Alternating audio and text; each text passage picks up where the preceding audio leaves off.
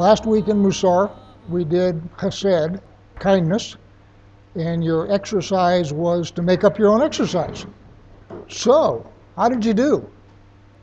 So the comment was that the exercise was to withhold punishment when you had the ability to do so. That's not always chesed. Certainly can be, but without discernment, doing that leads to mush. And certainly God and Yeshua get to decide when withholding punishment would lead to mush, because they don't always withhold punishment. In other words, the consequences very often fall on you for your actions. And I see that as God preventing us from taking advantage of the fact that there's no policeman and everything just turning to mush. So just like everything in Mussar, there's a spectrum. And if you slam over to the I never punish anybody because I'm exercising a said end, what you wind up with is mush. But on the other side, if you go to they all deserve it, then you wind up with harshness, and neither one of which is good. And the example I would give is when your 2-year-old needs a swat on the bumper, and you in fact give them a swat on the bumper because you are looking to their character development and so forth further on. I see that as an exercise of assent. And that can degenerate into abuse and everything else, but everything needs to be balanced. Going to do this week is enthusiasm, and the Hebrew word is zerazut, and it's all over Scripture. Psalm 119 says, I will run in the way of your commandments when you enlarge my heart. In the rabbinic literature, the idea here is when an opportunity comes for you to do a mitzvah, you should do it enthusiastically. And the idea is if there's a mitzvah that you could be doing and you sort of sit back and say, well, I can get to that tomorrow, the rabbinic perspective is you've spoiled it. It's not any good. So the idea here is to do what you're going to do enthusiastically. So some barriers. First one is laziness, and there's a Hebrew word for that too, atzelut. And of course your poster child there is all over Proverbs. I used to say that the iron in my blood is turned into lead in my ass. We're physical, and physical things are heavy. Some of us more heavy than others. But the idea is that the physical sort of tends to weigh you down. You can do 10,000 good deeds in your spirit, but getting your flesh to actually move along and make something happen is a different kettle of fish. And part of that is simply because we are made out of meat, which is heavy. And the older you get and your meat starts to slow down, it affects your enthusiasm. Your mind can be going 1,000 miles a minute, and boy, I can think of this and I can do that and I can do that, but somehow just getting off the couch just doesn't happen. So laziness will get in the way of enthusiasm. You just need to be aware of that. Newton's law of motion, a body in rest tends to stay at rest. So if you're at rest, getting yourself moving is a project. When you're 2 years old or 4 years old, you got lots of energy and you can get it moving really quick, but as you get older, that becomes harder and harder. And just be aware of that. It's natural and not necessarily particularly sinful, but it can lead you to sin, because if you let it dominate, you will wind up not doing the things that God would have you do. And a perfect example is there are lots of people like me that really could use to lose about 10 or 15 pounds. And I have not done any sin that has resulted in me being 15 pounds overweight. But what happens is you rationalize. Well, I'll start my diet on Tuesday. And right now, there's cake on the table. And it's Shabbat. And what happens is you go through life and none of these decisions is sinful in itself, but an accumulation of suboptimal decisions will lead you to a place that you don't want to be. And I will give an example. I've given this before. It's been a year since I've given it, so most of you haven't heard it. Long time ago, longer ago than most of you have been here, and most of you don't know this person. There was a woman in the congregation whose mother was grossly obese. And she was so grossly obese that she couldn't get out of her chair anymore. She just sort of sat there all the time. And so she needed to go to the hospital.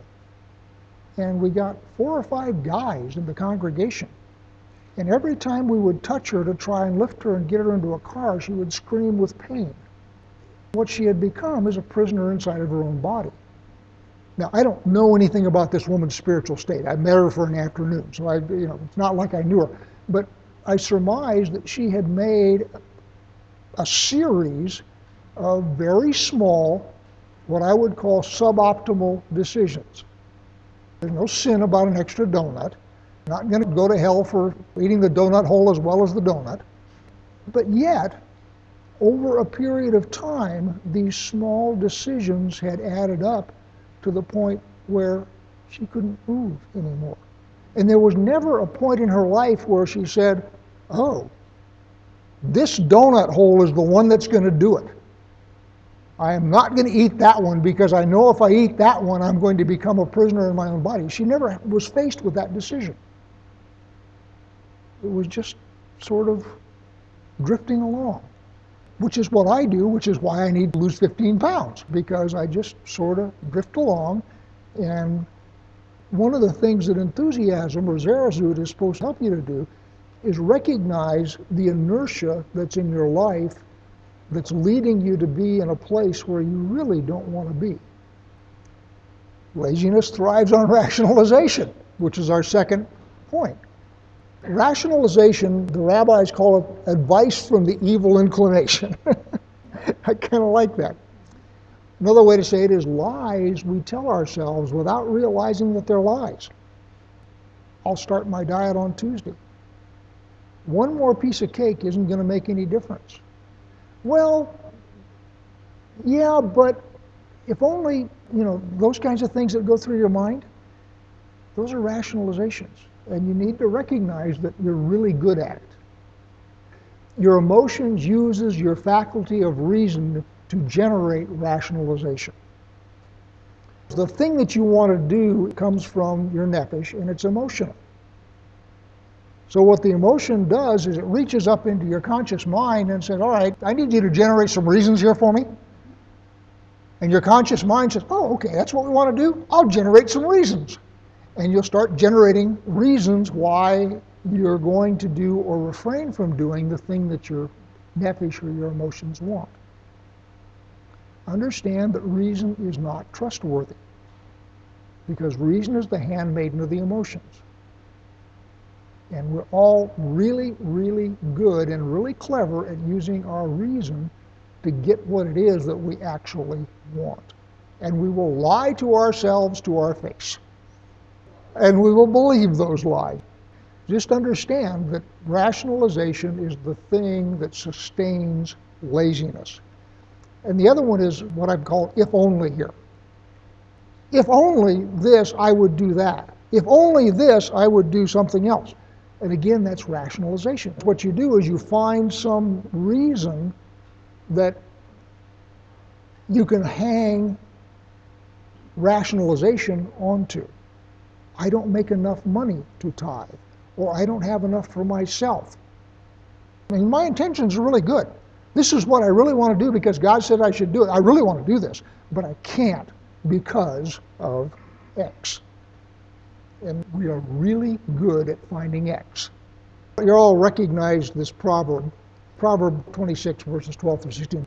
Do you see a man who is wise in his own eyes? There is more hope for a fool than for him. The sluggard says, there's a lion in the road. There's a lion in the streets. Notice who's saying this. The sluggard, the lazy person is saying there's a lion in the road, there's a lion in the street. And what he is talking about is I would go out and do something, except there might be a lion in the street, and I would get eaten if I went outside of my house. It's a rationalization. There is no lion in the street. But the sluggard sits back there with his hands over his tummy and says, well, I can't go out and do that because there could be a lion in the street. So what this is intended to show you is the ridiculous lengths that you will go to rationalize not doing or doing something that you should do. It's a hyperbolic example. As the door turns on its hinges, so the sluggard in his bed. The sluggard buries his hand in the dish. It wears him out to bring it back to his mouth. In other words, he's so lazy that he sticks his hand out to get something out of the dish, but he's too lazy to bring it to his mouth. And then the sluggard is wiser in his own eyes than 7 men who can answer sensibly. And that goes back to, do you see the man who is wise in his own eyes? There's more hope for him than a fool. What this is saying, the sluggard is wise in his own eyes, which is to say he's got a really powerful rationalization mechanism. He is really good at rationalizing what it is he wants to do as opposed to what he should do. He's got a giant justifier, industrial strength justifier. And that's what that proverb is saying. It's talking about rationalization. Excessive deliberation is another thing that hinders, and I'm really good at this. It's sort of the best is the enemy of the good. I will stand there frozen, trying to figure out what order I want to move my tools in to clean up my workbench. Instead of just grabbing one and moving it, I will stand there and say, well, all right, if I take the plane and I put it up on the wall where it belongs, that means I take 2 extra steps from taking the calipers, which has to go over here, and I will go through this whole optimization routine to clean up my desk. That's what's called excessive deliberation. Whereas I would have been done by the time I got done figuring out the optimum path had I just reached out and grabbed something and moved. That's what's called excessive deliberation. You're overthinking things when you should just do it. Just start. I think it was Brian that used to say, the only way to do a job is you start on the first step and you do it. And you just keep doing it until you're done. Well, I have the problem is I think the whole thing through. And by the time I've done thinking everything through, it's time for supper. As I say, everything in here has got a spectrum. And if you're standing there stalled, cleaning up your workbench because you can't decide whether it's better to move the plane first or the calipers first, then it's a problem. Luxuries of the world. And I could have also said distractions of the world. One of the things that the world is really good at doing is capturing your attention. So it's very easy to get involved in the things that the world wants you to become involved in. And those will stall out, if you will, your good intentions. So it's just something to be aware of. Anxiety. That goes back to our lion in the street from the proverb. Well, what if they don't show up? Or what if there's a lion in the street? Or you can think of 1,000 of them. That goes along with excessive deliberation, except in this case, your excessive deliberations are thinking of all the bad things that could happen if you get off the couch. So all of these things get in the way of enthusiasm, which is doing what God would have you do as soon as you realize that that's what you're supposed to do. Notice how I said that. As soon as you realize what it is God would have you do in this circumstance, do it. All of these things are things that get in your way and prevent you from doing that. Maybe not entirely prevent you, but it will throw the timing off. And very often, a good thing done at the wrong time is a waste. And one other little caveat here, when I say when God presents you with something to do, I am not suggesting that you're going to get this booming voice from the overhead, John, go open the door for that lady who's carrying all those groceries and has a child on her arm.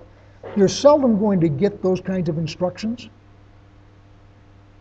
But when you're presented with a lady with an armful of groceries and a child on her arm, you should jump to open the door without waiting for instructions. I mean, you can sit there and say, God, am I supposed to open the door for that lady? Understand that most of the things that you're supposed to do, you're not going to get a move of the Spirit on. You just know that those are things that you should do. Hesed, kindness, those kinds of things. So most of your opportunities to do a mitzvah are going to be things that you are going to help to self-generate. You're going to have to be alert for them. And then once your antennae are up and you see an opportunity, then jump in and do it as quickly as you can. Now, everything here has got a spectrum to it. So what's the spectrum to anxiety? Prudence. Sometimes your reasons for not wanting to do that are in fact prudent, but they can also be irrational anxiety. So back to overthinking things. Well, the other side of that is someone who can see a sequence of steps and lay out a course of action over a long period of time. That's the other end of that spectrum. I have been focusing on the negative end of each one of those spectrums here, because the negative end of each one of those things interferes with enthusiasm. There is another end to each one of those things that is positive and healthy. Remember I said your reason is untrustworthy. That doesn't mean that your reason is useless, because without reason you'd never build a boat. You'd never send anybody to the moon if you think that's a good thing. So reason is simply a tool, and if you allow your emotions to use it in service of keeping you welded to the couch, then that's rationalization and that's bad. If you use it on the other end to figure out how you're going to build a boat to go raid England with your Viking, then that's a good thing. England needs to be raided. So all of these things have two ends to them. Don't get the idea that reason is unavoidably bad or anxiety doesn't have a good side, which is prudence, but it's the same mechanism. Your exercise. This is going to seem odd. Some suggestions for key phrases as you start your day to get your awareness moving. Don't delay. With zeal for the good. You could pick up the psalm that I started off with. I run to do your commandments. Whatever makes sense to you. Make a list of the things you're grateful for.